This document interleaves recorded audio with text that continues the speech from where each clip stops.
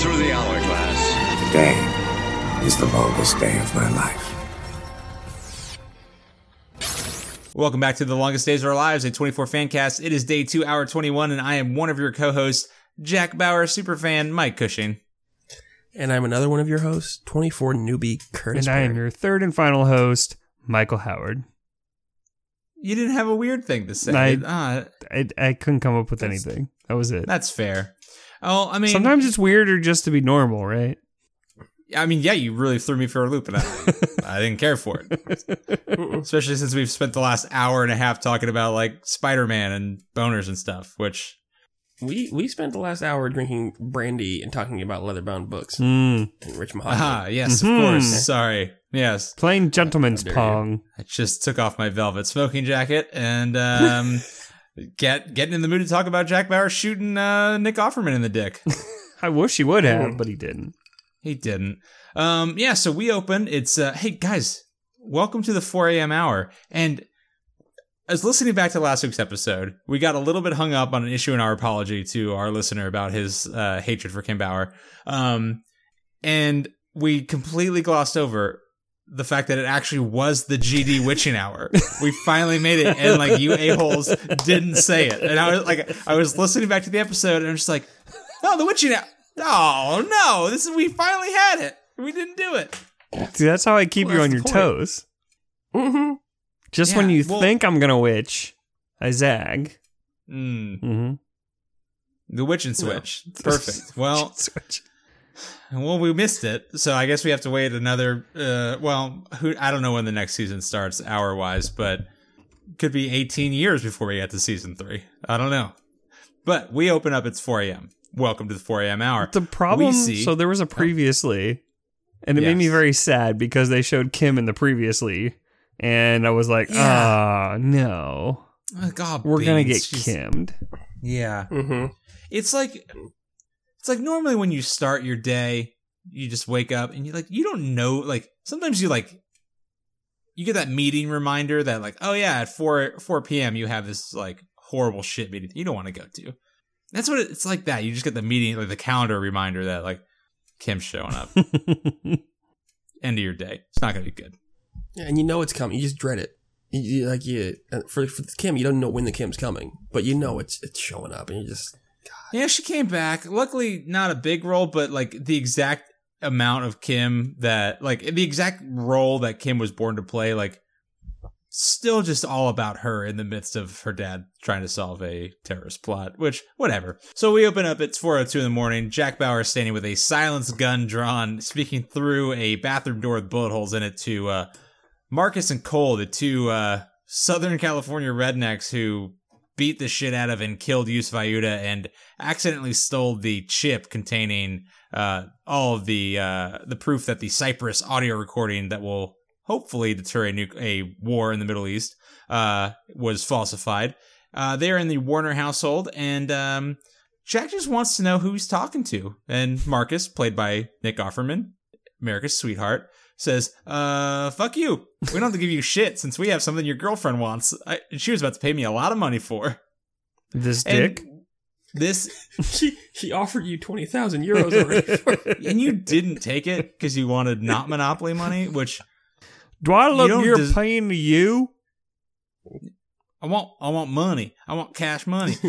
Like, I mean, at this point, they deserve every single bullet they get from Jack Bauer's gun. So Jack's, his appeal to their, like, good American nature, for some reason, like, doesn't really play, but he's just like, guys, you probably know about the nuclear bomb that went off 5 hours ago, which, first of all, has it been that long? Because it feels like a year and a half since we talked about that bomb going off. A long time. Also, Jack said nuclear. Nuclear. He did say nuclear. He said nuclear. To be fair, that was the popular parlance of the time, promoted by our president. So I know. Nuclear. And he also tries to appeal to them by saying like, "Oh, we're gonna go to war with innocent countries," and it's like these would be the dudes who'd be like, well, "I don't give a fuck. Let's go to the war with the Middle East." They literally just beat up a brown dude for walking around. For existing. They pulled him out of a car and beat the shit. I was like, not gonna really. So he tries to explain that he just wants a chip because it contains information about who's responsible for the bomb. And he's like, the man you beat the shit out of was a foreign intelligence agent trying to bring me the chip.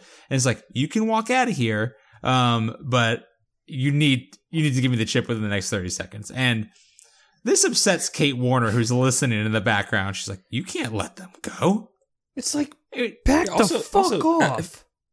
Yeah. I now know where Kim gets it from, because Jack walks in this house, says, "Oh, I got some beans here. Let me spill all of them." Immediately. Yep. Just gonna have to spill all these beans over here. No problem. Jack Bauer is such a weird mix of, like, honestly, he was just tortured for 2 hours. Didn't say a GD word. If someone wanted to get information out of Jack Bauer, all they would have to do is lead him into like an elaborate escape room to be like, hey, Jack, you got to work with this guy to get this information. Like, these guys, they have a chip that has crucial information based on your mission. And you just be like, oh, Dunk, yeah, okay. Well, I am Jack Bauer. Well, he's just honest to a fault all the time. Like, even when he was being tortured and he didn't want to give up information, he just kept saying, like, I don't know where it is, which was technically true. Technically true. So he's just... Yeah, but to me it's like, because now he doesn't say, oh, so the government needs this, so now I want all the money and get out of the country. Yeah. Thanks Jack. Appreciate it. The thing is, it just seems like Jack Bauer would be so easy to honeypot. Like, because like, if you put someone he like kind of has a relationship in any kind of danger, and then, but like... Didn't he already kind of get honeypotted in season 1? Yeah, he did. Big time. So, Big time. Yes? Like, and he's not... I'm pretty sure from what I remember of the next couple of seasons of this show, he never learns his lesson. Like, he just shares information at the drop of a hat if, like... He only doesn't share information if someone's torturing him or if it's his boss and he doesn't want to talk to them. Like, that's it. So, one of Jack's, you know, either his father or maybe his grandfather and uncle once taught him, hey, buddy, this family, we don't like beans. Okay? Hate them. If you see a bean, throw the card over. Throw the bean. Goes to the floor. Immediately. Spill them. Step on them. Spill all these beans quickly. Kick them as far as you can, one by one. Beans are out. They're the devil. They give you gas. It's not good. Okay? No legumes around here. So, Jack explains to Kate when she, like, runs over to him and yells at him. Like, and by the way, she runs up to a door that has been previously shot through within the last minute and a half. And, she can't believe that Jack is going to let them walk free. And he says, stopping this war is more important. Why don't you step out away from this door and go call CTU? And then he turns to, Cole and Marcus and says, you have 30 seconds to get out this door or I'm gonna do my good Jack Bauer work. And one of them, Cole, he's a skinny little dude. He's very nervous and wants to give up. And Marcus insists that we can take Jack Bauer. I'm sorry, who's Marcus? Marcus is Nick Offerman. Ron Swanson. Yes, Ron Swanson. Okay. Sorry, Ron Swanson, the terrorist, says, Nick Offerman, the terrorist, says, we can take Jack Bauer. Don't worry about it. And they have a bit of a disagreement, and then what happens? Well, they fight over the gun. So Cole goes for his gun. Sorry, Cole goes for Ron Swanson's gun. They start fighting. Shots get fired. And Jack says, fuck this, kicks the door down, and basically walks in on these two dipshits fighting over each other. And then he's like, hey, you guys are fucking idiots. Get against the wall before I put two in both your heads. Yeah, but like before he does that, he shoots a mirror center mass, like perfectly puts a bullet in like the X-ring of like a circular mirror, like I guess to get their attention, but it's a silent pistol. He just like splits the uprights on this mirror. He just wanted to let them know. Right. If it's an actual silent pistol, it'd be a sound. In the movie silence, it sounds like a goddamn dart gun. So just okay. That could have been your face. Did you want to talk about something, bro? I don't understand. And yeah, I mean they comply and get down, and then he says, "Where's the chip?" And where is the chip? It's on the ground, bro. Next to your fucking bare feet. Yeah, and it been stepped on and cracked in half. So he calls Kate in. I'm so very disappointed he didn't kill anyone. Damaged. Yeah, I mean, there they're white and just a bunch of, knuckle dragging rednecks, not trained terrorists. So, but this goes back to my theory, guys. This was Ron Swanson. Yeah, and he was just relocated to Indiana. He kept most of his views, but kind of tamped down the racism a little bit. Still a libertarian, and then hit gold. Do you think he this in this cinematic universe that did he learn his lesson here? Like, has he grown as a person? I feel like he has. Ron's tolerant.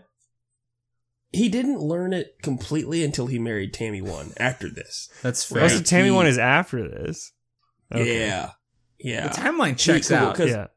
Yeah, I mean, because he, Kate was a blonde woman, and he's like, I got to retrust blonde women again. I can't, be a white guy who hates blonde women, so he marries Tammy One. Yeah. And then it all goes south from there. Yeah, then gets back to brunettes. Smart. Mm-hmm. Okay. Mm-hmm. Yep. And then he has to deal with Leslie Knope, who's a blonde. Again, just, his life's just a giant fucking wheel of terror. And then he married Xena Warrior Princess, so that's great. So we cut. So he calls. Is that Kate also the same universe as 24? At this point, yes. Okay. Yeah. Okay. Oh yeah. Yep.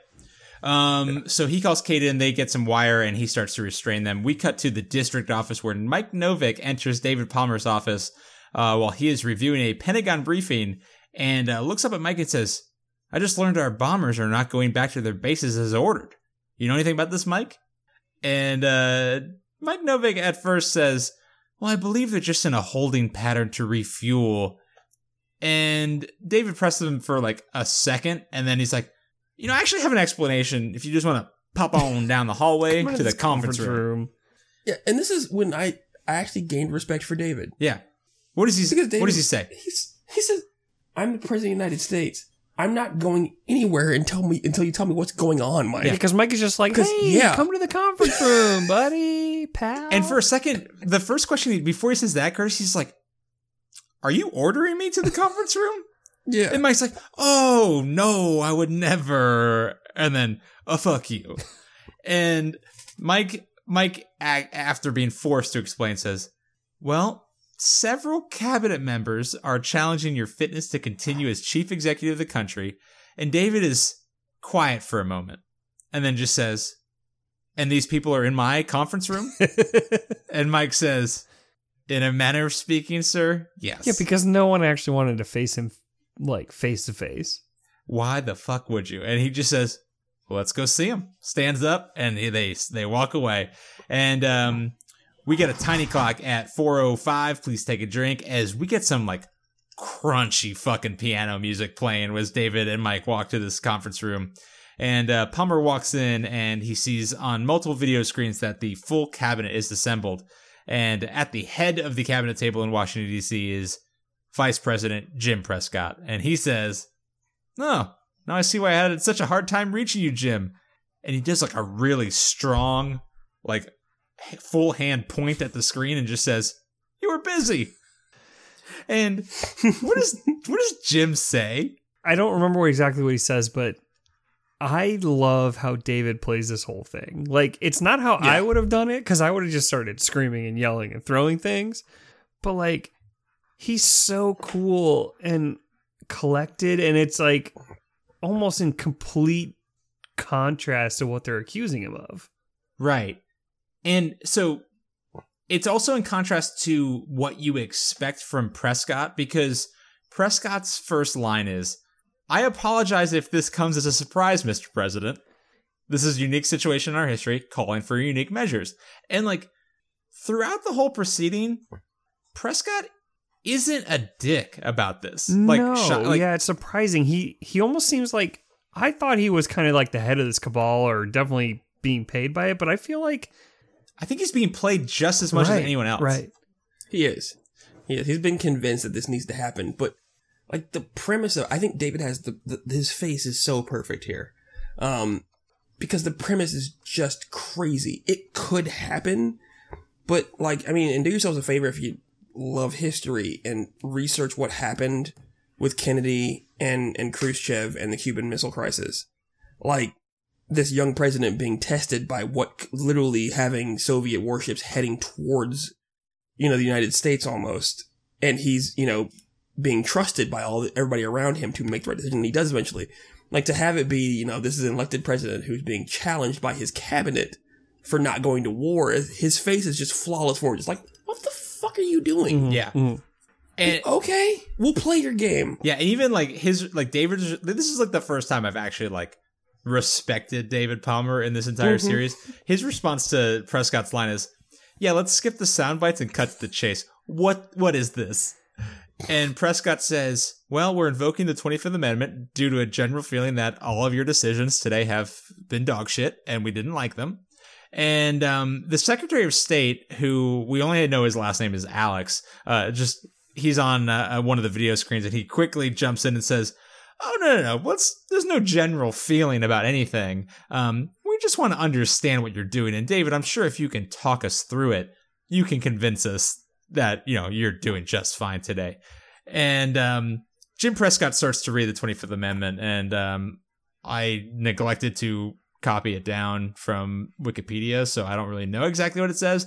But basically, it boils down to both he and the Attorney General believe that the line in there that, quote, inability to discharge his duty isn't really limited to any sort of particular cause and just mainly just means we don't like what you're doing. Yeah, which is kind of bullshit because it definitely says unable, not unwilling. Like, right. David is clearly able to do whatever the fuck he wants. Well, and they use the word disabled a bunch in this back and forth. Like David delivers a pretty good line in a minute.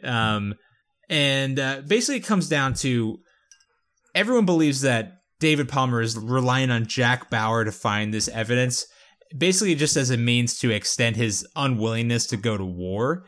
And by the fact that he's trusting one man over the entire intelligence apparatus of the United States, he's disabled. Like, he's trusting one guy way, way too much. And he says he's overstressed and doesn't want to go to war. Yeah, not wanting to go to war is not a disability. That's like a normal human emotion. Well, and it's also, the premise of this is based on the fact that this is, by the way, a Democratic president. Right.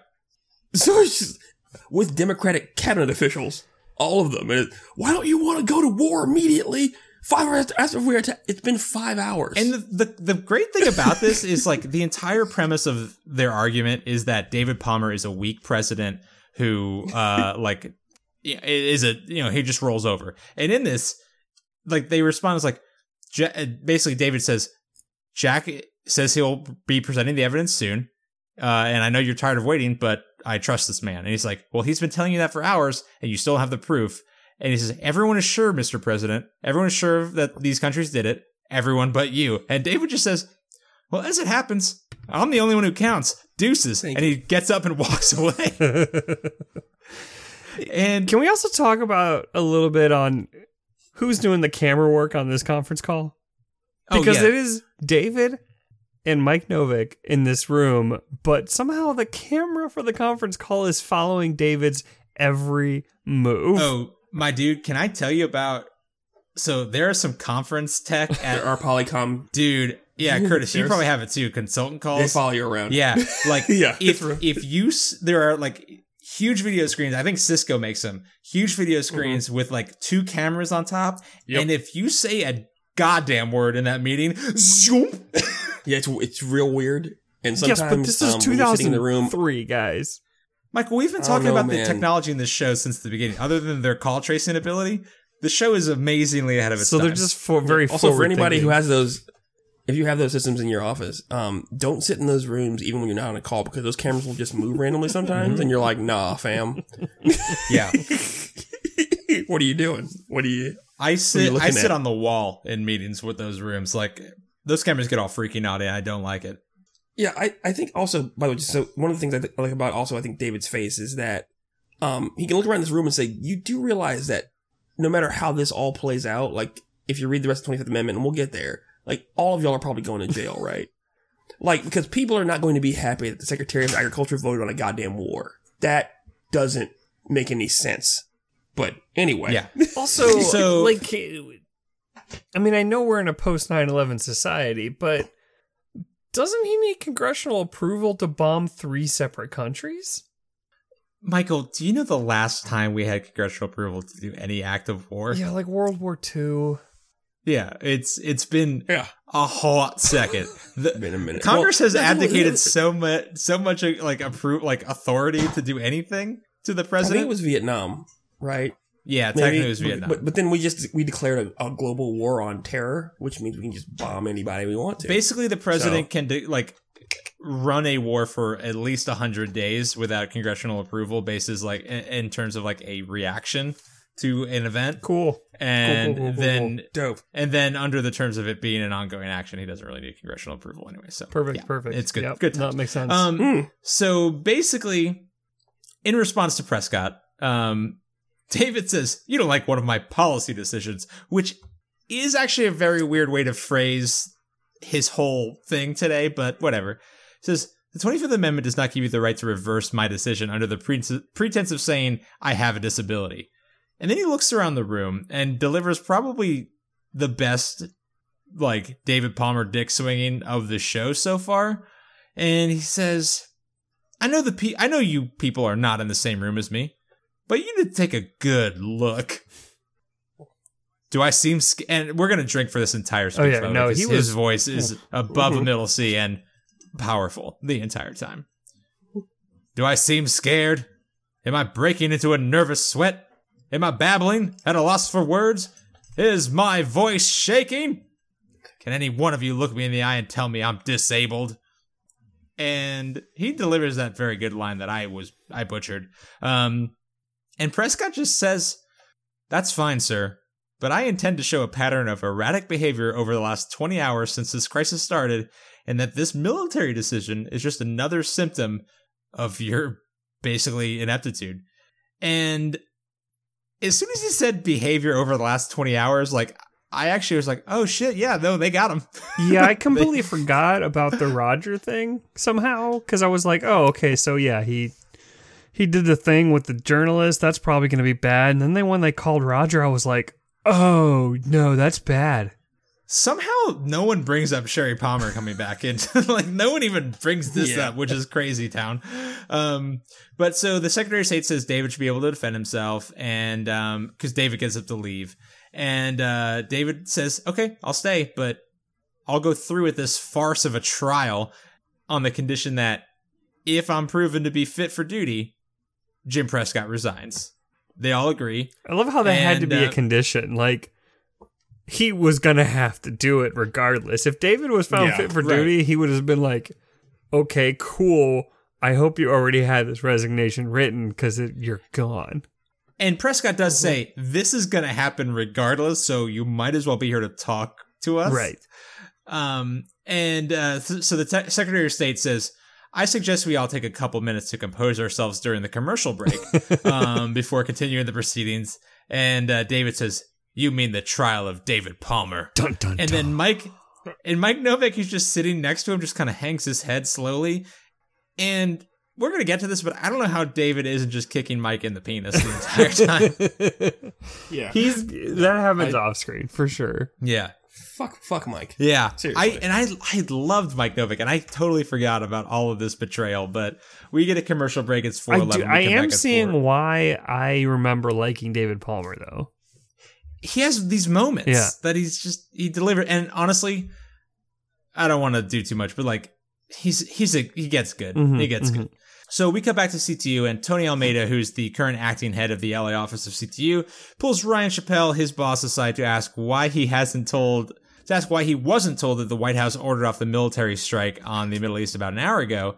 And Chappelle just says, "Oh, I wouldn't worry about it. About it. Pretty sure that order is going to be reinstated." Which is just so weird. Like, who is he talking to? The cabinet members? Yeah, so clearly Chappelle has the inside line, and so he just says, make sure you keep your people on a war footing. And like, why would Chappelle know anything? I don't know. This acts like Chappelle is the head of the CIA. Right. When he's just the head of division of Southern California terrorism unit in California. No. I don't need you to be part of the cabal. And that's again, though, like, CTU, this office of CTU, like, none of what they could possibly do, and even though the terrorist attack was in LA, like, to prepare for war, nothing they could possibly do could impact the war. Like, no, yeah, because he wants everybody to work on military intel. What the fuck for? You're going to bomb 3 countries. Yeah, I love how... Why do you need the counterterrorism? I love how CTU basically is CIA, FBI, NSA, Homeland Security all rolled into one. But they operate on like a city by city basis. like there's no like national CTU apparatus. No, like, you gotta, they're like cells. They're operating like the terrorists to get in the minds of the terrorists, you see. Yeah. You can't have any like, central leadership. And very clearly, Los Angeles is not like the Langley of CTU because it, from what we saw in season 1, it is just a college radio station.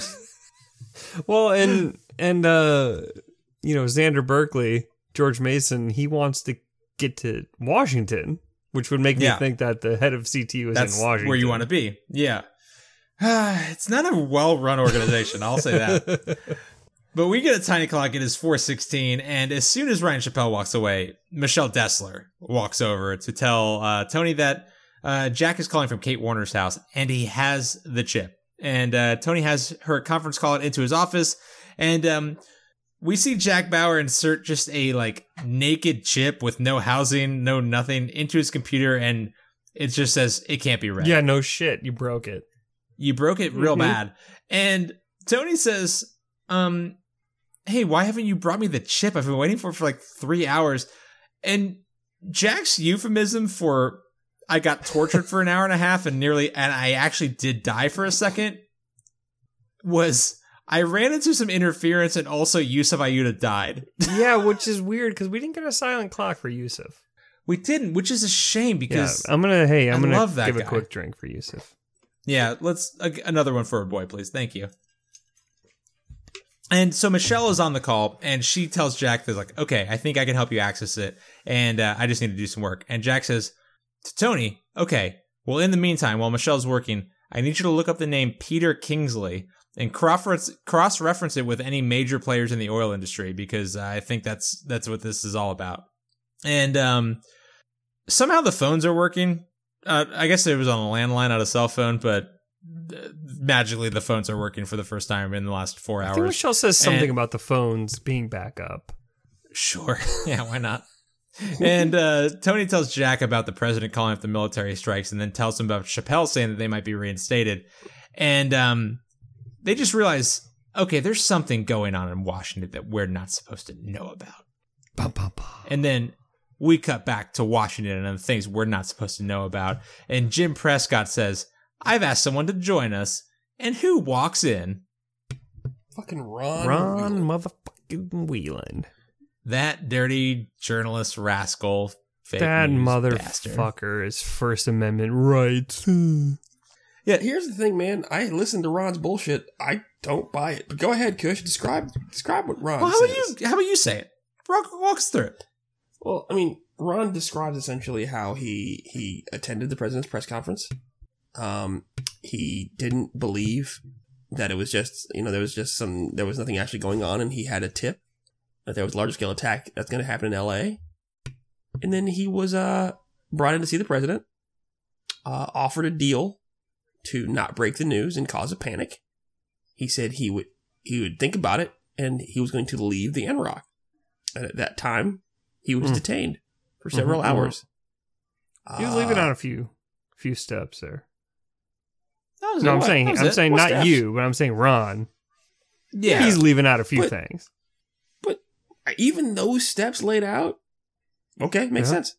Sorry. Yeah. So Prescott asks, like, do you feel your First Amendment rights were? Or no, sorry, David asks, okay, do you feel like your First Amendment rights were violated? Do you think the lives of thousands of U.S. citizens were worth a few hours of your First Amendment rights? And Whelan gives a pretty good answer that I agree with, but also, fuck you, Ron. Yeah, I don't have it written down. He says, no, I don't. But under the First Amendment, that decision was mine, not yours, Mr. President. Yeah, no, I mean, I get it. I agree. Yeah. I agree. However, we send people to Gitmo for whatever the fuck we want to. and just forget about them. The thing Doesn't make it okay, though. No, it does make it okay, but I understand why. If here's the thing, though, they're using this as a way to say that the president is not in control of his faculties. Like if they told me that someone did this, true. I'd be like, well, I mean, I get why he did it. It's not the move of an insane person. It's somebody. I'd be like, oh, he's the president of the United States. Well, then, yeah, I expected him to do that. And I know what would happen if they announced tomorrow morning. They said, hey. If someone came on the news, some jackass came on the news and said, I've heard there's reports of a nuke in Chicago, this city would go fucking insane. Yeah, and that's the whole thing about this. It's like, so first of all, he does leave out some steps. And also, like, yeah, Whelan made a decision. He made the wrong one. Like, correct. And David did. But like everything about this example, the last one, and then the one we get next, they're all about trying to prove that David is indecisive and like weak. I'm just like, right. He stripped a journalist of his First Amendment rights, and then when we get to Roger Stanton, like he tortured an old fucking man because he knew he had the head of the like, NSA. Yeah, it's like they're making the reverse Lincoln argument. Like the South called Lincoln, like they called him a psychopath and a tyrant, right? Because he's suspended habeas corpus, all that stuff. They're calling David, incompetent because he's doing. It's like, no, he's completely competent. You can say you disagree with what he's doing, but he's followed a similar path for all of these things. And like the argument when we get into later, like they're just saying it's like, yeah, you don't want to go to war to like, to risk thousands of American lives, but like, and I don't know about you guys, but if I have to make a decision. Like, if something's right in front of me, that takes way more, like, it carries more weight than, like, I assume as a president, I'm just like, I could send a couple thousand people off to, like, to die in another land, but I'm gonna torture a human being, like, an old-ass man in a room with myself, like, later. Like, that's gotta be harder than, like, going to war. Like, I don't know, like, personally. And they still never explained why not bombing 3 countries immediately would cost 20,000 lives. Yeah, I guess, they don't really get into it. But basically, so Prescott asked if Ron Whelan thought things were out of control in Palmer's office. And David, after doing this whole thing about saying that he was balancing Ron's rights against public safety, just goes ahead and says, nothing was out of control. And also, I had legal precedent for my action, and like no one in that room was curious about the legal. Like the Secretary of Agriculture wasn't like, "Oh yeah, what was that?" Oh sure, everyone knows about the legal precedent of suppressing the First Amendment rights, arresting journalists. Like no one, like Betsy DeVos didn't chime in. Like, what was that? I'm just curious. I don't know anything, so can I know about it? Let's explain it for the people who don't. I mean, obviously, I do. I get it. Duh. Everyone knows that I know. But Secretary of the Interior, he's a moron. So can I just get a real quick rundown of that policy? Thank you. And Prescott says, well, I have another guest who should be ready in just a few minutes after this other commercial break. And we get a tiny clock. It's 4:21. We cut back to CTU. And Michelle is talking Jack through how he can remotely access the chip. Or actually how he can allow her to remotely access the data on the chip. And Jack does what she says, and all he gets are numbers and symbols on his screen. And after some troubleshooting, Michelle and Jack conclude that the chip is damaged beyond repair. But he can send all of the files on the chip. Part of the microprocessor is missing, obviously. Yeah, Jack pulls out the like bare chip with just like coils and shit on it. And it's like, oh yeah, it looks bad. I think you got a bad chip overall. Yeah. That's what I'm saying. All the inside chip parts are outside, which I think is bad. I didn't even know a chip could bleed. Yeah, somehow this chip is just covered in its own blood. It's bad. And Michelle says, I can run a retrieval program to recover any of the audio file. And she says, if the file's there, I'll find it. And they hang up, and Tony calls someone named Berman in IT and asks for 2 IT personnel to work on recovering the audio. And then, who does he get a phone call from? Rash Bale? No. It's Kim Bauer. Oh, him. The only character worse than Ryan Chappelle. Had to be Kimmy. And oh right, that's right. I wrote, "Oh cool, it's Kim. I can't wait to see what she's bringing into this." Nothing. So Tony patches Kim into to Jack. They have a nice call, and we learn that Kim is on her way with a police officer to the Matheson household to recover all of her belongings. Yes, because I don't know, why isn't she in jail? Well, she's free to go. There's no charges there. Yeah. So Jack says, "I'll see you soon." And then what does Kim say? "I love you." Which I know Kim is going to survive because the show hates its audience. But guys, I don't feel good about the police officer she's with now. This nameless somebody is going to die officer, in the vicinity. Yeah, she's going to go there and I don't know, Megan might kill her, the little girl. I don't know. But we get another tiny clock. I don't care about Kim. It is 4:23. Please take a drink. And Mike Novick returns to the conference room with 2 glasses of water, one for him, one for David. And David stares at him for a second and just says, "You must have known about this for a little while, huh? How long?" What does Mike say? "Couple hours." "You were a part of it, weren't you? You were on Prescott's side." Mm-hmm. And how does Mike respond to that? He says, "David, I'm not on Prescott's side. I'm on your side always. But also, can you reconsider all of this and it will go away?" Yeah, he just says, "This could be a good thing. A chance to correct a mistake of historic proportions. David, I'm begging you, reconsider your position on this."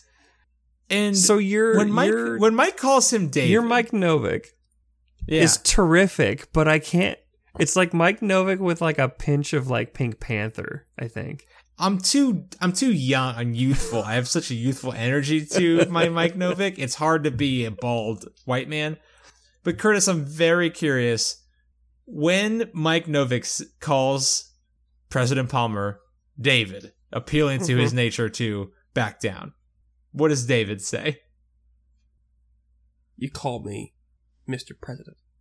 "You don't call me by my first name." Yeah, I mean, it's true. Yeah. Like, you lost that, son. Yeah. And like, I actually pictured like Rahm Emanuel betraying Barack Obama. Mm-hmm. Rahm Emanuel's a bad motherfucker. He's the mayor of this town, but no. Like, it'd be like, "Excuse me?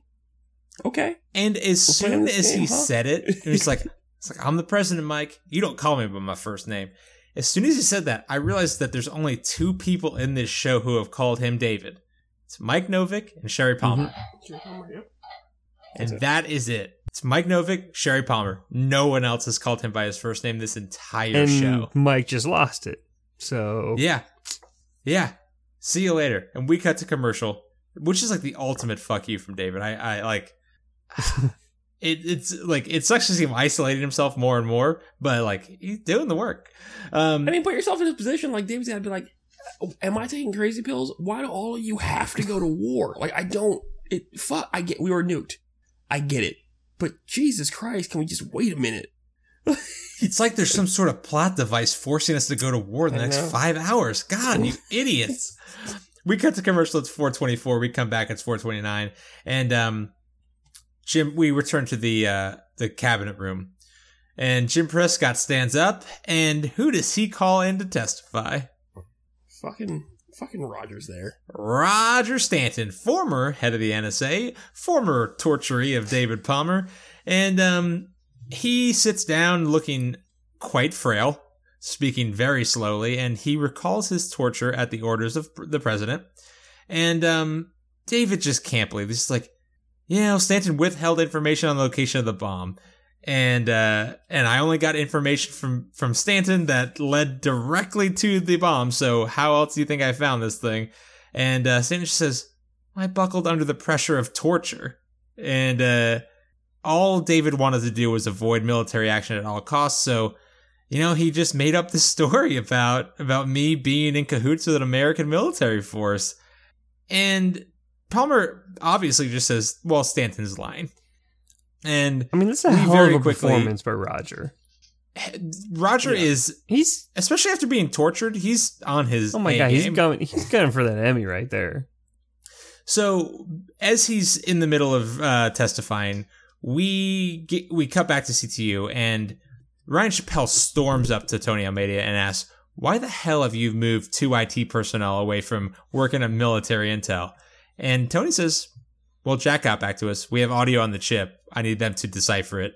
And Chappelle asks how long it's going to take to repair the audio and get back to him. So Tony doesn't really want to answer, and Michelle Dessler just goes, 15 minutes. And we see Chappelle walk away to call the vice president, which, again, apparently just a regional director had, like, it shouldn't be that surprising because Jack has a direct line to President Palmer, but, like, this guy just, I need to talk to the vice president. So clearly he has... Every district commander of CTU has the vice president on speed dial, so... Right. Gotta talk. And it once again proves that, like, Chappelle is connected to, like, the head of this, like, cabal to remove David Palmer. But we get another tiny clock. It is 4:32. Please take a drink. And Prescott, oh, shit. Sorry. Sorry, my notes are all jumbled up. So I gotta rewind a little bit. So this is exactly when Prescott introduces Stanton. And he walks in. And this is like the first time when Stanton walks in, David like looks nervous.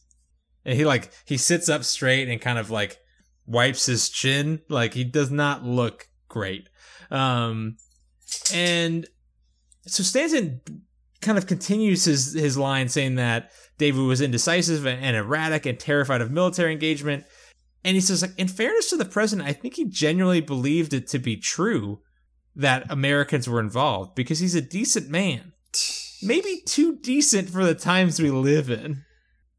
It's like, if he could prove to himself Americans were behind the bomb, then he'd have a good reason to not use military force against a foreign country. It's like, we have proof Roger Stanton allowed this bomb to come in. Like, he did it. He did the damn thing. Is this when Palmer does his, he basically sits back in his chair and closes his eyes and does a little woosah so he doesn't murder everyone through the conference call?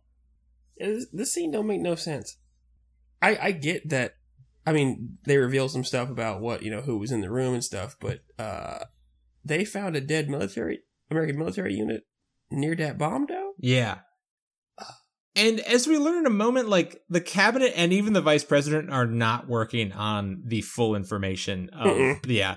So, very quickly, we cut back to CTU, and Tony is further explaining the chip to Ryan Chappelle, saying that it was damaged, but the audio file can be reconstituted, which I don't know how that's any more reliable than, like, the audio file that they say was doctored. Right. It's like, oh yeah, we're gonna doctor this audio file to prove that the other one was doctored again. Yeah. So that's not really working out very well. And then we're back at the cabinet meeting, and Prescott begins to play back the video of Roger Stanton being tortured with electricity, which clearly shocks the cabinet as well. And as the video clip plays, we see Roger Stanton confess that we knew about the bomb weeks ago. And David just slaps his palm on the table and says, well, there you go. They should just go ahead and end this. That's the whole ballgame. We did it. It's like, yeah, sure, I tortured that old man, but I got it. We nailed it. He gave us the information about Coral Snake and led us to Norton Airfield. And it's like, he gave us the info about Coral Snake. He led us to the airfield. And whoopsie doodles, what happens? Turns out the rest of the tape is missing, and David just happened to stop it, like, right at the moment that they cut the rest of it out. Because he says, okay, Roger's basically like, I don't know what you're talking about. I literally just said that because I wanted you to stop shocking my nipples. And my feet and all my good And David's parts. like, well, then play the rest of the tape. You can hear it. And Prescott's like, that's it. That's all we got. What rest? And, like, to his credit, I don't know how you guys felt, like, Prescott seemed surprised. Yeah, no. He was like, well, that's all intel sent over. We don't have anything else. Like, what are you talking about, Mr. President? Which makes me think that Prescott's definitely being played here 100%. He's certainly being played, but I don't understand how Roger Stanton could be a part of it. Like, Roger Stanton's been in custody, also has been tortured all fucking day, and, like, I don't understand, because like Stanton clearly knew that like he was about to be exonerated by the tape that was about to be played, because all they had was Stanton saying that they knew about the bomb, not that he let it come in, which he definitely admitted to. But at the time, he only admitted it to David Palmer on the tape. And so who got to the tape? Right. And so it could be Mike Novick, because at this point, David turns to Mike and says, Mike, you know about this, back me up. And to Mike's credit, like this is the truth. Mike kind of has this look of horror come over his face. He's like, I only know what the president told me. I wasn't in the room. And I just don't trust him. Yeah. And so David realizes that he is in a bind, and he has Jim Prescott send Roger Stanton away and says, you know what? I may have taken extreme action in response to the extremity of the events, which again definitely shows that he's not scared of doing shit to get results, like bad shit. And he says, mark my words, any military action right now will go down as one of the most despicable sneak attacks in the history of the world, and it will kill any chance for Middle Eastern peace, which, noble. And as he says that, an aide walks in with a note to Jim Prescott, alerting him that Ryan Chappelle is decrypting audio from Jack Bauer. And what does Prescott say? Well, he surprises us all. Yeah. Yeah. Because he told everyone, oh, hey, I have information that they have the audio file, and, you know, this might be an actual thing. And I was like, okay. So Chappelle told Prescott, which means that he's not in on it. And then Prescott basically didn't try to cover it up, which means he's also not in on it. So, like, who's the puppeteer here? Because I was sure Chappelle's note said, vote in the next 15 minutes. Or it's all going to shit, right? But no, they're like, we'll wait.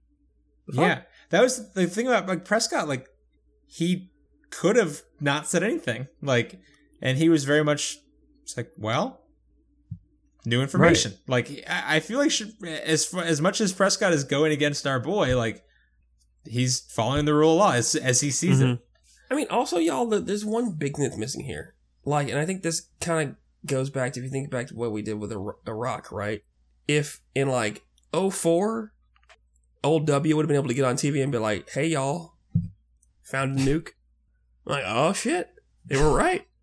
Right, that's the one. It's like, I tortured this guy, he said he knew about it, he admitted all this stuff, but I don't have it on tape. But also, we found that nuke because of what I found out. Remember that part? Yeah. So, kind of right though? Like, I don't get where it's like, oh, he didn't have information about the nuke. But then how did I find that nuke then? It wasn't just CTU. Well, it's one of the things he says. Sniffing dogs. He says, how else would I know that information? And he's like, well, we have hundreds of, intelligence agencies around the world and they're doing lots of good work. It's like, what the fuck are you even talking about? And they found the nuke within like an hour before it blew up. No, they were looking for the nuke all day. And they just found it after he tortured Roger Stanton. I mean, it's just, come on. So, I feel like David almost had a leg to stand on here, and like Prescott definitely throws him a rope. And yeah, Curtis, I see what you're watching. I'm not even going to dignify it with a response. I can't. That haircut, it can't be tolerated. I'm not. Is it Angels and Demons? You know why I'm watching this one. Is it Angels and Demons or the other? It is. Now it's Angels and Demons. Okay. You know why? I know why. It's a bullshit conspiracy movie about somebody who wants to be in charge of something, but sets up the most elaborate set of fucktardery I've ever seen in my entire life to get there. And in no way, shape, or form can keep that position I think what I love most about your movie choices is that you back it up to the episode, which is so incredible. Mm-hmm. Like, if anything, that speaks to Tom Hanks' career choices more than anything. Like, I can always your find knowledge, that worked with the episode. Of Tom Hanks' movies, but also the exact plot of the movies. Yeah, impressive. Yeah. When someone is that great, you understand their work. Do you normally watch these movies just when you're up with one of your boys late at night? Like, how do you have the time? Because I don't have time. I don't have kids. I don't even know how you have the time. Yeah, so anybody who's about to have kids or has kids, one of the things you do when you're going to have kids, if you're going to be an actual good father and help with them feedings and help with those late night put downs, you're going to want to build up a good Netflix queue. you watch the entire Sons of Anarchy series because it's a lot of feedings, friend. So you got some hours. So yeah. And you want your boys to grow up good and strong with good morals. Yes. Correct. So they see a Hanks. You watch Big and you learn that pedophilia is okay if the kid looks like an adult. Yeah. Hashtag good person. He made some. I mean, yeah. Looking back, good person. Hashtag good person. I was gonna say when you went from Sons of Anarchy to show your boys good content, I was like, I don't know, but Jax isn't the best guy. He walks weird too, and he has the dirtiest. To be fair, I watched SOA when my oldest was a baby. So he could not actually see that one. I watched BSG when he was a little older. Learned some things. Like the word frack. Correct. So, Prescott says we should take a minute to consider the potential impact of that investigation on these proceedings. And we cut back to CTU where Michelle is speaking to someone named Jason, and they come to the conclusion that they are not going to be able to recover the audio from the chip. She tells this to Tony, but she says, we did find a piece of recurring extra code injected into all of the chip audio. We think it's a lead. And Tony takes that to Ryan Chappelle, who says, well, great. Bauer wasted an hour of our time, and I'm not having it anymore. He walks away. We cut to commercial. It's 4:37. We come back. It's 4:42.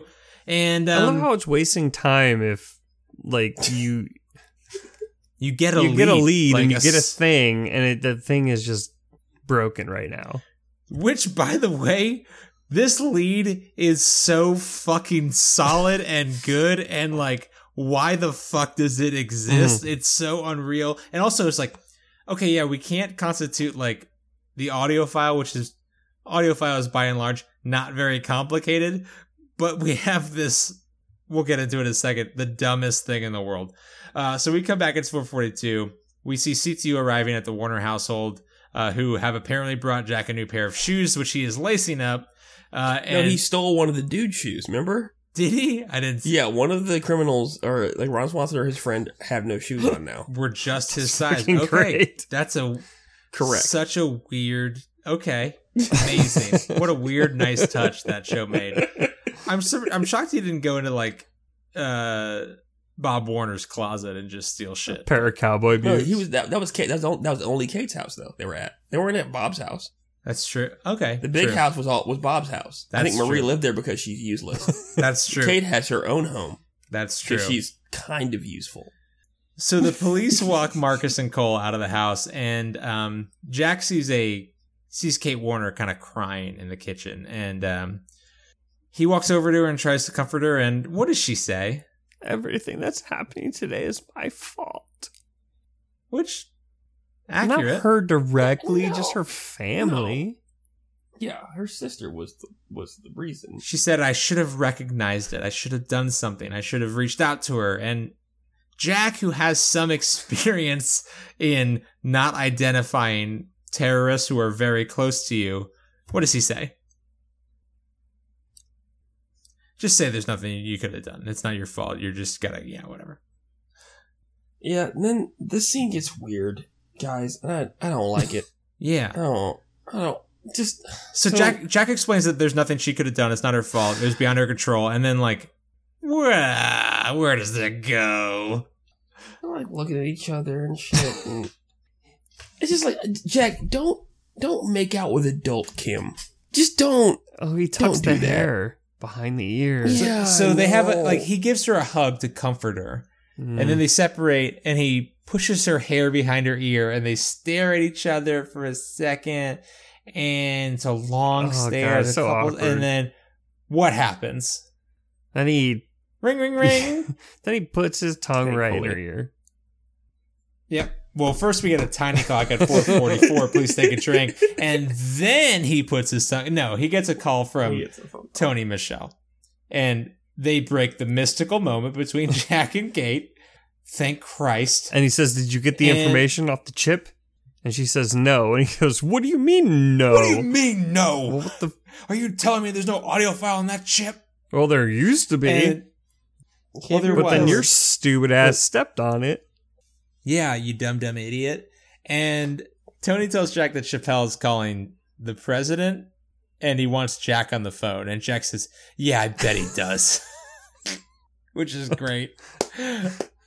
And just before they hang up, Michelle cuts in and says, hey, Jack, we found recurring code fragments on the chip that may lead to whoever coded it. Sometimes hackers and programmers embed code snippets as a marker or signature. Nope. And she's like, I've been able to trace the signature back to a hacker named Alex Hewitt, a computer hacker with an FBI file who may have put the files together. And Curtis, I know what you're thinking, and it's probably, why the fuck would you sign the computer chip that would start World War III? Yeah, hard nope. Essentially, what they're saying is that an expert hacker who's been hired by a shadowy cabal or either a high-level military unit is the wet bandits of hackers. Yep. That he has to leave a fucking calling card at the end. No. Just no. Especially, he's already been arrested by the FBI and uses the same signature. Well, when you come up with something as good as Elite Hacksaw, I mean, can you really change? Well, I guess not. See? Yeah. I mean, now you all might say out there, and all our listeners might say, well, people sign things, we are anonymous. Here's the kicker. They are a group that is anonymous. How in the fuck do you have it that you sign a signature of a hacker that can lead back to your actual name? Oh yeah, real name. That is the stupidest shit I have ever heard. Well, no. And not only that, so I mean, like, not only is it the equivalent of like going to a crime scene, providing both your thumbprints, retinal scans, and your like ball print on the crime scene, but also it's providing that data to the entire world and anyone who can also hack into the system, steal your signature, and then hack into like your local DMV 18,000 times with your signature because it's all fucking online. Why would you ever do this? Especially if you already had been arrested by the FBI. Because your name is Alex. Alex Hewitt. Again, like, it's so dumb. Like, I let the listener know, guys, that they didn't find out that the Russians hacked us because they like signed it, Kremlin. Boner Squad. LOL. Yeah, Boner Squad. Right? They had to track back some IP addresses to find out where they were. They didn't just signed it, I miss USSR XXX. That's not how that works. So, fuck it. That's stupid. Yeah. It's just a dumb plot device. I'm sorry. That's and again, they just could have had the chip not be damaged. that could have been like the chip could have, like, the audio file could have been like damaged, but it could have just said saved by Alex Hewitt. Like, that would have been fine. Like, it would have been smarter if he actually signed his autograph on the chip directly. Like, that'd be better. It's like if you were gonna start World War III, like, you knew this, like, you knew the work you're doing. Why the fuck would you, like, on the off chance they spoiled the surprise, like, why would you sign this Well, especially thing? because he would have had to be the one to give the chip to someone, right? Yeah. Which we're going to find out in a second, because Jack arrives at this man's house in 4 minutes. It's very close. He's not too far. Again, the people involved in this plot don't know how to get away from the nuclear bomb. Also, let me get back to the ultimate fact, though, too. One other thing, guys. So we make podcasts with this company. Quote unquote company that we have. Funny story, y'all. You don't have to hack audio files to make fake fucking audio. So the fact that there are even code fragments that have his hacker signature at the end of them is bullshit.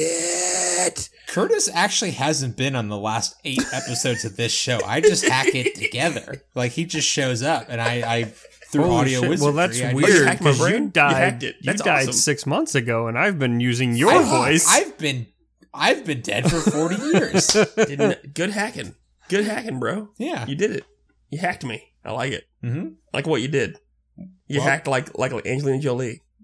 I put in my floppy disk into the net, and I downloaded your voice, and I made you say, like, cool stuff. Enhance. You're welcome.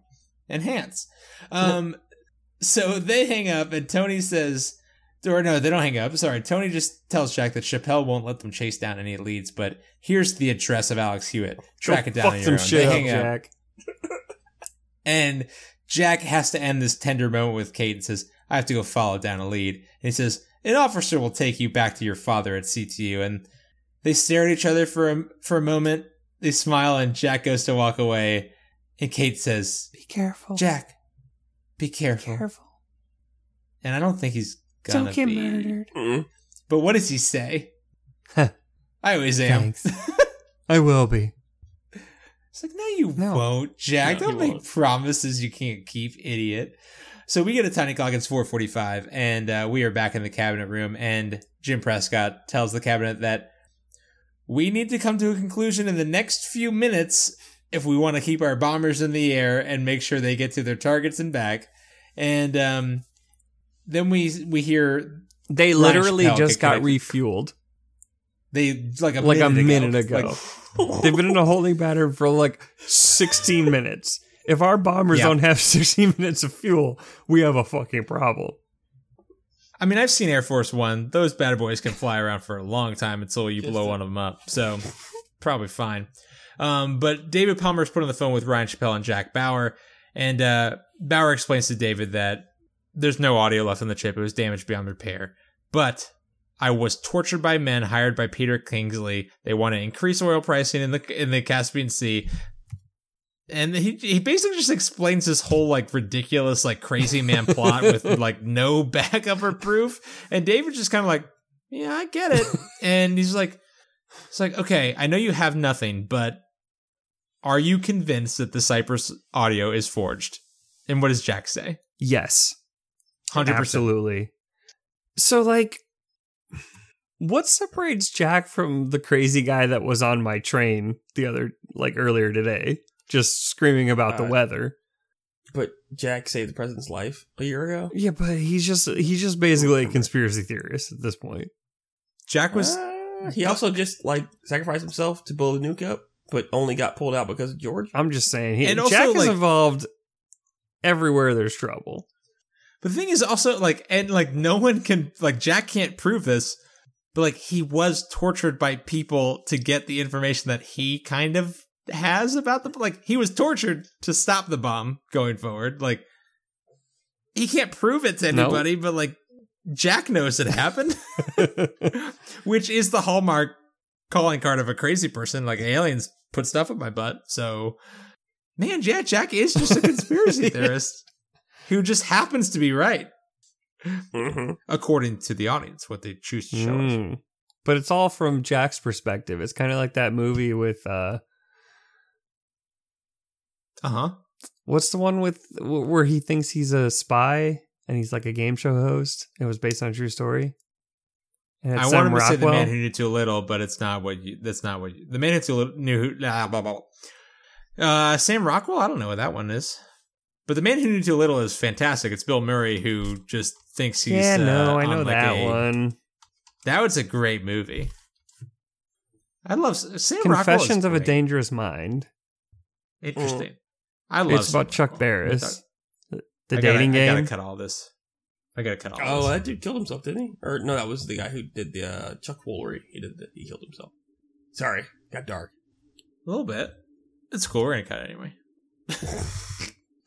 What do you call it? The unfaithful narrator or the untruthful narrator? Unreliable. Unreliable Yeah. narrator. That's it. I like Sam Rockwell. a Yeah, lot. he's awesome. Moon Yeah. was great. What's Love the name of that that movie, Michael? Confessions of a Dangerous Mind. It's good. Okay. You should watch it. Who else is in that? That's a good question. Renee Zellweger, Drew Oh, okay. Barrymore, Yeah, okay. George Clooney. Yeah, It's a I Charlie remember now. Kaufman movie. Kaufman joint. Got it. Okay. Yeah, so Palmer hangs up reluctantly and leaves Jack to chase down his new leads. And we get another tiny clock. It is 4:47. Please take a drink. And David hangs up the phone and turns back to the discussion and says, the evidence will be forthcoming, but I don't know when. And what does Jim Prescott immediately do? It's like, yeah, we gotta vote. We gotta do this thing. So this is like, I'm sorry. Like every candidate, this is the dumbest career move you can make. Like, have y'all read the amendment? 'Cause I wrote it down. What actually happens in this case, in this scenario. Please read it. So essentially what happens is the cabinet can vote and the simple majority declare the president unfit. That's cool. The VP then becomes the acting president, right? If the Congress is out of session, they have 48 hours to gather. And then by a 2/3 vote of Congress, the VP can become the actual president. If not, the president resumes his powers.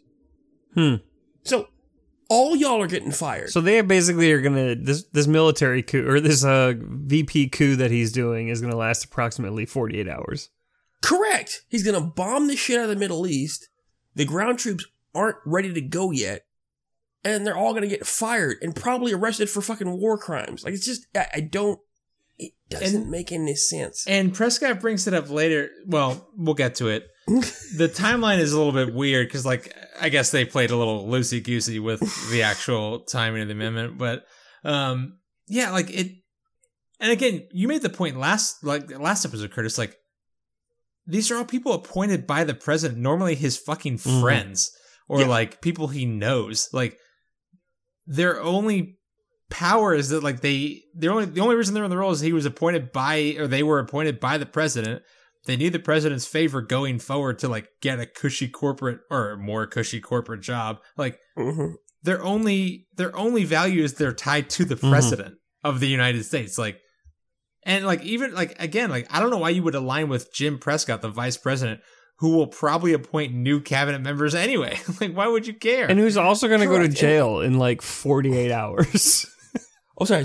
If Congress makes no decision, they have 21 days where they can stay in power. So if they can convince 2/3 of the Congress that he shouldn't be president for 21 days, you have about a month. Cool. You can rule shit. Cool.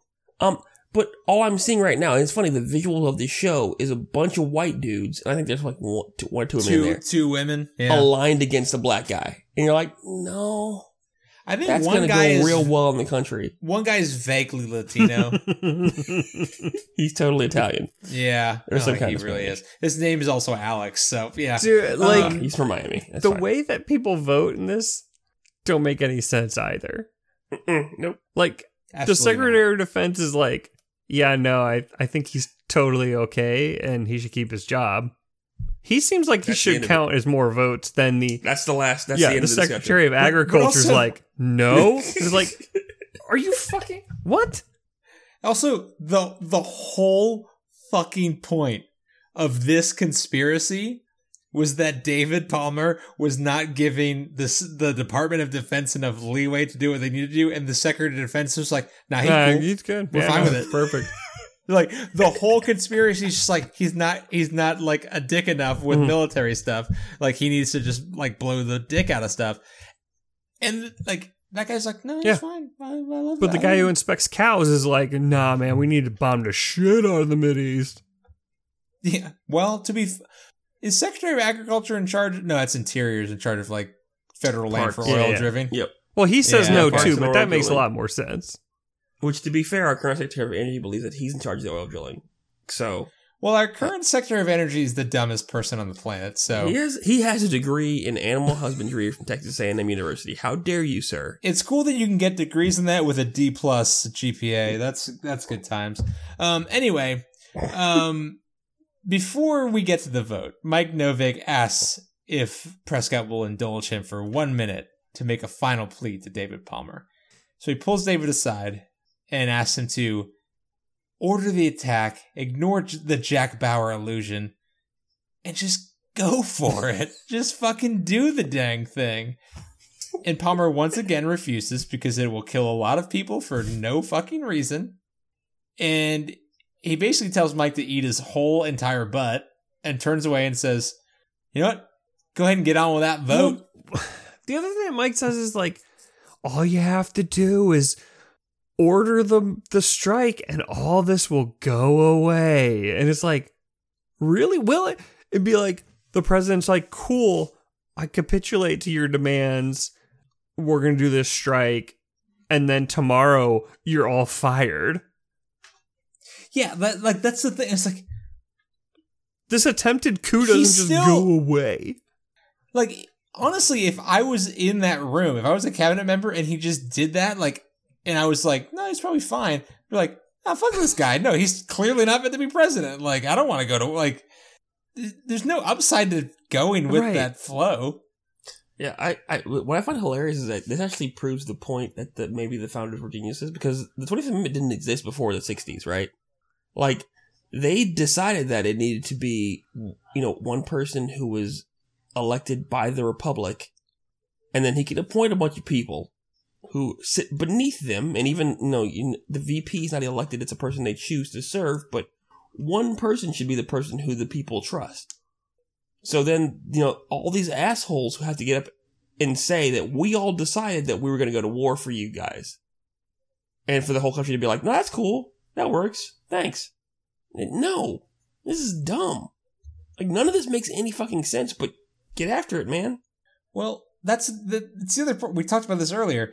Like, Congress for so many decades, probably since the 60s, has just, like, been abdicating power to the president, which necessitated this fucking amendment, because the president now has so much power that they was not intended to have, that we have to have a thing where, like, well, if this dipshit can't do it, we need to get him out of here. And, like, I don't know, Joe Biden well, can go the ahead and 25th go Amendment for it. also, I think everybody... it like does the whole hierarchy of who's in line for the presidency. And it's like, really? You guys thought you needed to figure out who the 17th person in line for the president is? Well, that's how we got another Jack Bauer joint, or Kiefer Sutherland joint. Oh, yeah, that's true. Last President Standing, or whatever the fuck it's called. Naked and President? Lone Survivor? That's a Mark Wahlberg movie. Hold on, no. Lone Designated Survivor, yes. Which I only knew because of that movie. What was the one? Eagle Eye. Yeah, that was a surprisingly not shit movie. He had Ben Carson's Shia LaBeouf, position, right? Was that a LaBeouf movie? It was pre-Crazy LaBeouf, yeah. Yeah, not bad. But like, could you imagine waking up and we hear like the cabinet and the vice president decided to go to, like, in your mind you'd hear to not go to work because the president was crazy. You're like, oh, that's good. Now they bombed the Middle East. Say what now? You guys decided to take power because he wouldn't bomb people indiscriminately? No, I don't. So what I also don't understand is, like, okay, the vice president brought in Ron Wieland to testify during this 25th Amendment trial. Ron Wieland was so gung-ho about his First Amendment rights and his wanting to get the people want to know kind of situation that he was going to write about a nuclear bomb. What's stopping him from just walking out of there and writing a story about the attempted coup that's happening? Oh, he's going to do it.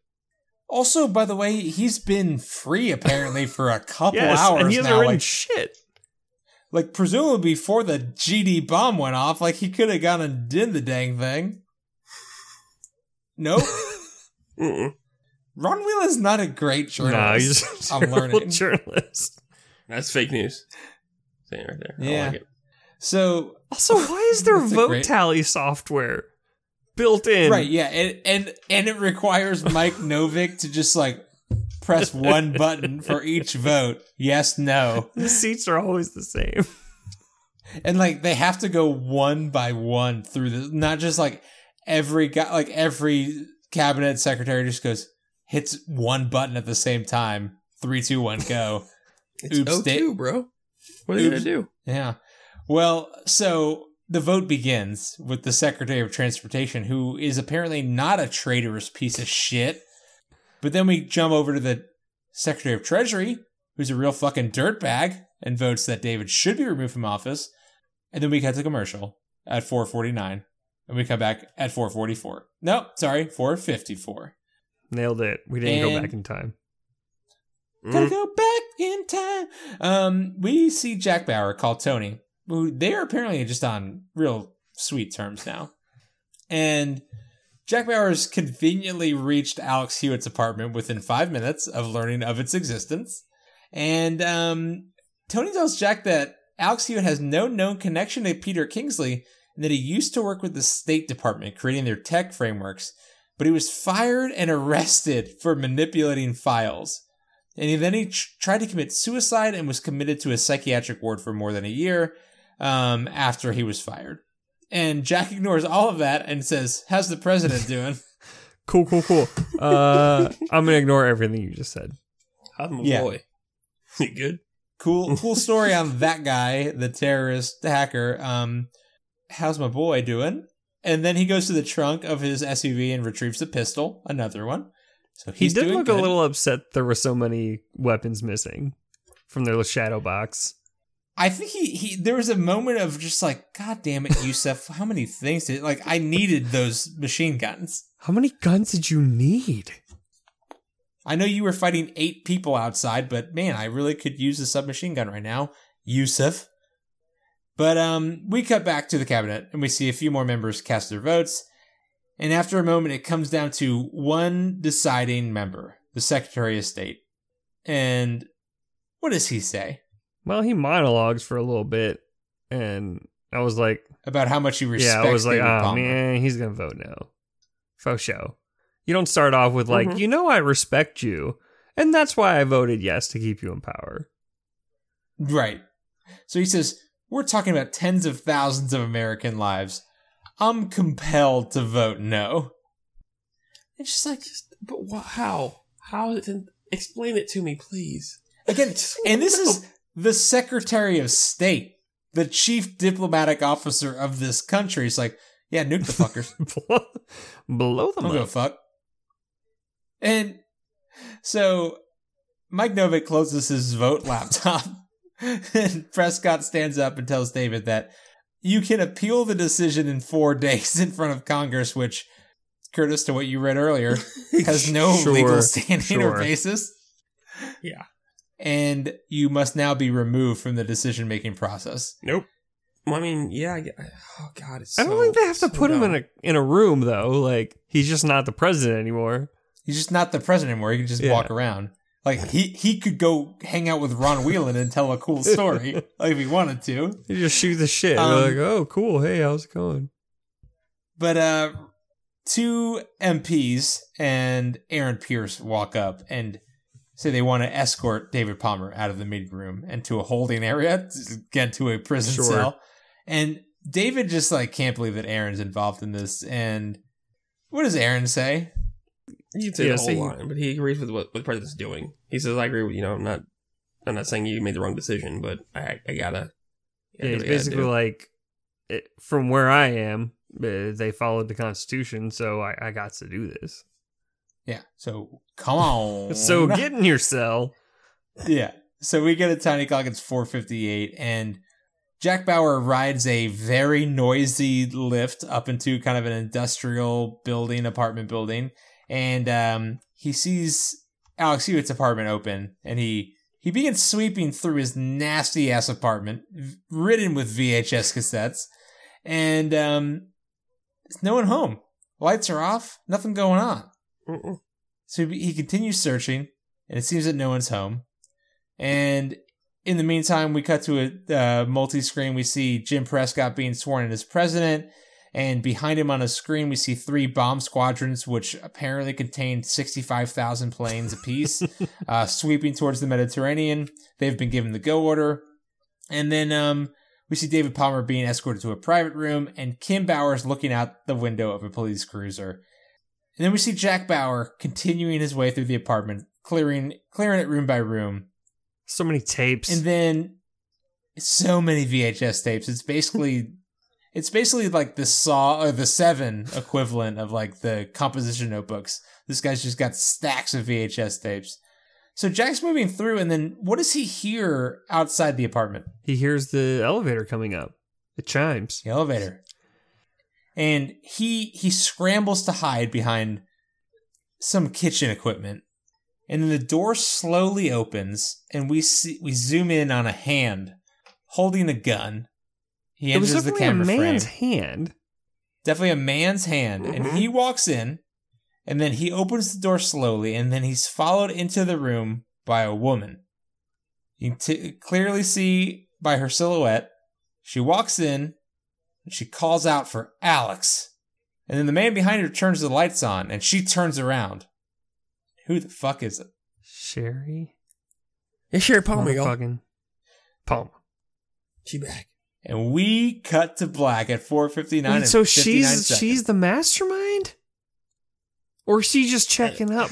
Is she just did Kingsley say he needs to go check that shit? She's in that cabal, though. Is she? Or gotta be. Gotta be. Is it like a secret super double cross? Hey, guess what, y'all?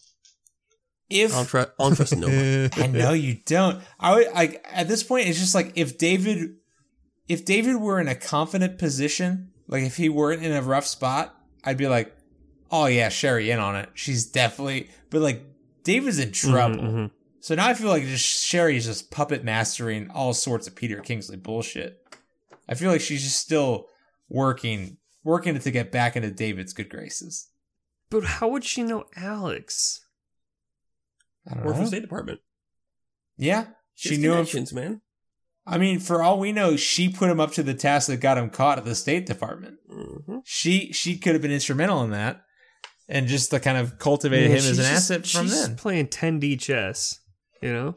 Sherry Palmer is the smartest person on this show, hands down. That's 100% guaranteed. true. And I don't know what her game is. I assume Jack Bauer's just going to shoot her in the head because of what her attitude towards Kim was. I would probably. I don't even have a kid. Mm-hmm. Yeah, totes dead. He doesn't know that. Like, I'm sure he got the email from David, like, "Hey, my wife wanted to kill you," but whatever, it's fine. Well, Curtis, where do you see this going from here? Next episode, we're gonna find out more Cabal info. Prescott's gonna order the military strike and look like a douchebag while doing it. Are we actually gonna see bombs dropped? No. Somehow, Jackford Bauer will stop this situation. we have 3 hours left. Mm-hmm. Chip damaged. They still have to fly to the target to bomb them, so there's gonna be some time for him to go ahead and find out what actually occurred. Get the Cabal stopped, and then get back, power to David Palmer. So, do you think Jack is going to meet? Do you think Jack's going to meet Peter Kingsley in this season? We don't have time to do that. Okay. When you meet Jigsaw, you need to be prepared. Jack needs a good few hours to do that. So when was the last time you saw Jack Bauer prepared for anything? When he shot G. Mason in the leg with that dart gun. He did prepare. That took 5 minutes. 4 minutes notice. It's still prepared. He prepared to do it though. Like he had to get it from Nina and get the dart gun in the folder and then pull it out. He took steps. That's true. Yeah. So okay. He thought about it. Interesting. Okay. Do you think David Palmer is president at the end of the season? Yes. Right. Do you think Mike Novick is dead or alive? Alive. That's fair because Jack's not. Jack can't get to him and kill him and Prescott at the same time. Yeah, okay. That's my thing though. Like Mike Novick has to know that David could just strangle him and be like, whatever. I was president. I could have done that previously. Yeah. But, pardoned. Yeah, I killed him in the White House, which is federal land, federal crime. Fuck you. Yeah, I'm the boss.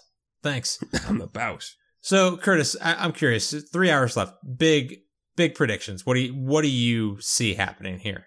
I think part of me wants to say Cabal isn't going to be revealed to be about oil because there isn't enough oil in the Caspian Sea to result in this kind of action. It just doesn't make any goddamn sense. And then I think that Tony Almeida might slap Ryan Chappelle in the face with his dick again. And I think that's going to be great.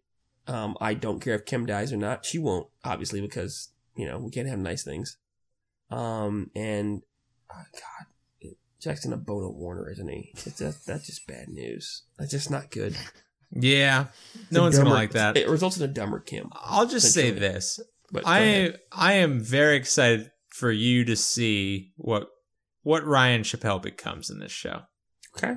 Yeah, I'm no spoilers there. I'm looking forward to it. But, gentlemen, I think we're done for now. I think fuck it. I'm tired. Did we do it? Did we make it? I'm gonna redo that whole thing. 1 second. Yeah, no, but I think the next couple hours are gonna be jam packed, full action, and there's one moment seared into my brain as one of the coolest things that Jack Bauer does. I think we're about 2 hours away from it, but I can't wait, Curtis, for you to see it and for me to see it again, because it has been about 8 years, and I am so excited. Very, very excited for the Jackson. Yeah. It's so exciting. It's solid Jackson. Well, gentlemen, it's been lovely talking with you. It's been lovely talking with you this week. Everyone, if you like this show, you can find out more information at goodbuddymedia.com. You can also find out more information on our sister show, Trends in Low Places, which Michael and I, and occasionally Curtis, we talk about dumb internet stories and just what's going on in our lives. This week, we talked basically a lot about, we spoiled the entirety of Jurassic World 2. We talked about stupid mummies and really just monster movies in general for a solid hour. And hopefully that's funnier than it sounds when I say it like this. But if you like this show, you almost certainly like that one, with same brand of humor. We're just 2 or 3 dumb boys saying dumb shit. So, if you like that, you can find out more information at Good Buddy Media. You can also shoot us an email, if you want to share a message to a fellow listener or get in touch with us and tell us how much you really hate Kim Bauer. You can shoot us an email at goodbuddymedia@gmail.com. We read every single message we get, and we'd love to hear from our fans. Just hit us up. And Michael, how else? Wait, Curtis, sorry. Wow. I was in tilt mode. And Curtis, how else can people help us out? Hey guys, if you want to help us out, go ahead and subscribe to our show, Alongside of Our Lives, or our sister show, Trends in Low Places, on the podcast app of your choice, whether that be iTunes, Stitcher, Podcast Addict, Podbean, Spotify. Go ahead and subscribe to us on that app you got. And when you do that, please like and also leave comments for us, rate and review, so that we can move up the charts and become a podcast juggernaut. We want to go ahead and get to the top spot as the best 24K fan cast in the world, and maybe get some ads in here. Scotch, or you know what? How about Sleep? Sponsored by Sleep. That's pretty dope. That's essentially being sponsored by Casper mattresses, which that's fun. Yeah, or just mattresses like this. That's fun. Beds. Yeah, beds, a sleeping space. Bed. Awesome. I like it. But yeah, do that, subscribe, and hit us up for all the episodes. Listen to old episodes. Catch up to where we are, guys. It's pretty awesome. We just had someone reach out saying they have been catching up recently and really enjoying the show, which is awesome. Another podcast, the Rick and Clive Wrestling Show, which is great. So shout out to them. If you like wrestling, check them out, but also listen again to this show. Yep. I like a wrestling. I'm listening to that. That sounds good. That sounds dope. Thanks for all of our fans. And we love you. But I digress. Michael, how can the folks help us out on the old social medias? Yeah, you can find us on Twitter and Facebook at LDoolCast, LDOOL-cast, or by searching for Longest Days of Our Lives. You can also find Tilpcast there, Trends in Low Places at Tilpcast. And when you see us post something about the show, please give us a like, a retweet, a share, whatever you got to do to let your friends know that you're listening to us, and they should too. And one thing that Kush forgot to mention is that when you do go to goodbuddymedia.com, if you go /blog, I've been blogging a little bit. So, you might want to check that out a little bit. By the way, I followed up on some of the Ricky and Clive tweets towards our show. Mm-hmm. And Curtis, they call you out specifically. Beg pardon? So they want a taste? What's going on? What's happening? No, they don't call you out. Just here's a tweet. C, nice one. How does he find time to watch wrestling with all those Tomas Hanketh movies he watches?